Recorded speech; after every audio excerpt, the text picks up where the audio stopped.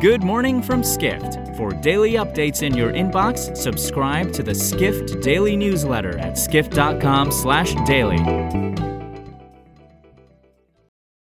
It's Monday, January 9th, 2023. And now here's what you need to know about the business of travel today. The latest U.S. jobs report revealed hotels added 10,000 jobs last month, a disappointing figure amid the industry's ongoing struggle to recover to pre-COVID employment levels, reports Associate Editor Rashad Jordan. Both hotels and the wider leisure and hospitality industry recorded decreases in job growth in December from the previous month, according to the U.S. Bureau of Labor Statistics report released on Friday. Overall, hotel employment is still roughly 15% below January 2020 levels. The jobs report also revealed a significant fall in the monthly average of new leisure and hospitality jobs added last year compared to 2021.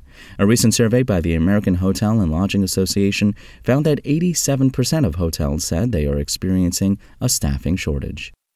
Next, international travel demand to China is expected to surge, with Beijing dropping the quarantine requirement for inbound visitors effective Sunday. However, geopolitical issues are preventing airlines from quickly operating more nonstop service between the U.S. and China, reports Edward Russell, editor of Airline Weekly, a Skift brand.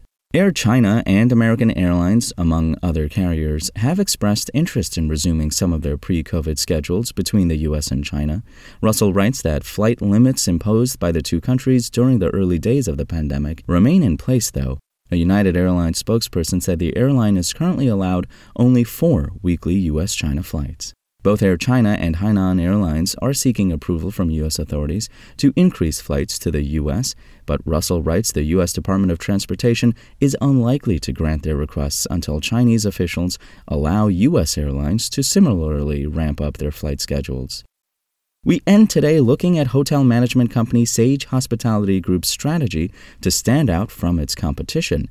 Amid a surge in third-party hotel management consolidation, Sage believes remaining independent will make it more appealing to owners of lifestyle hotels, reports senior hospitality editor Sean O'Neill in this week's Early Check-In.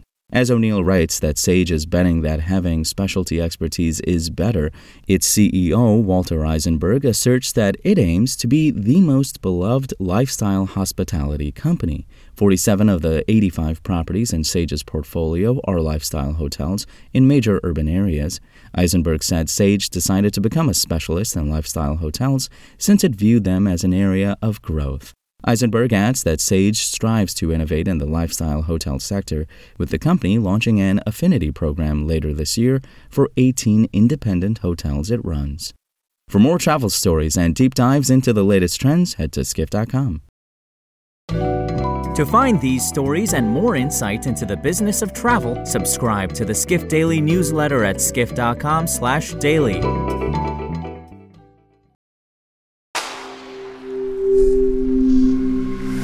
Spoken Layer.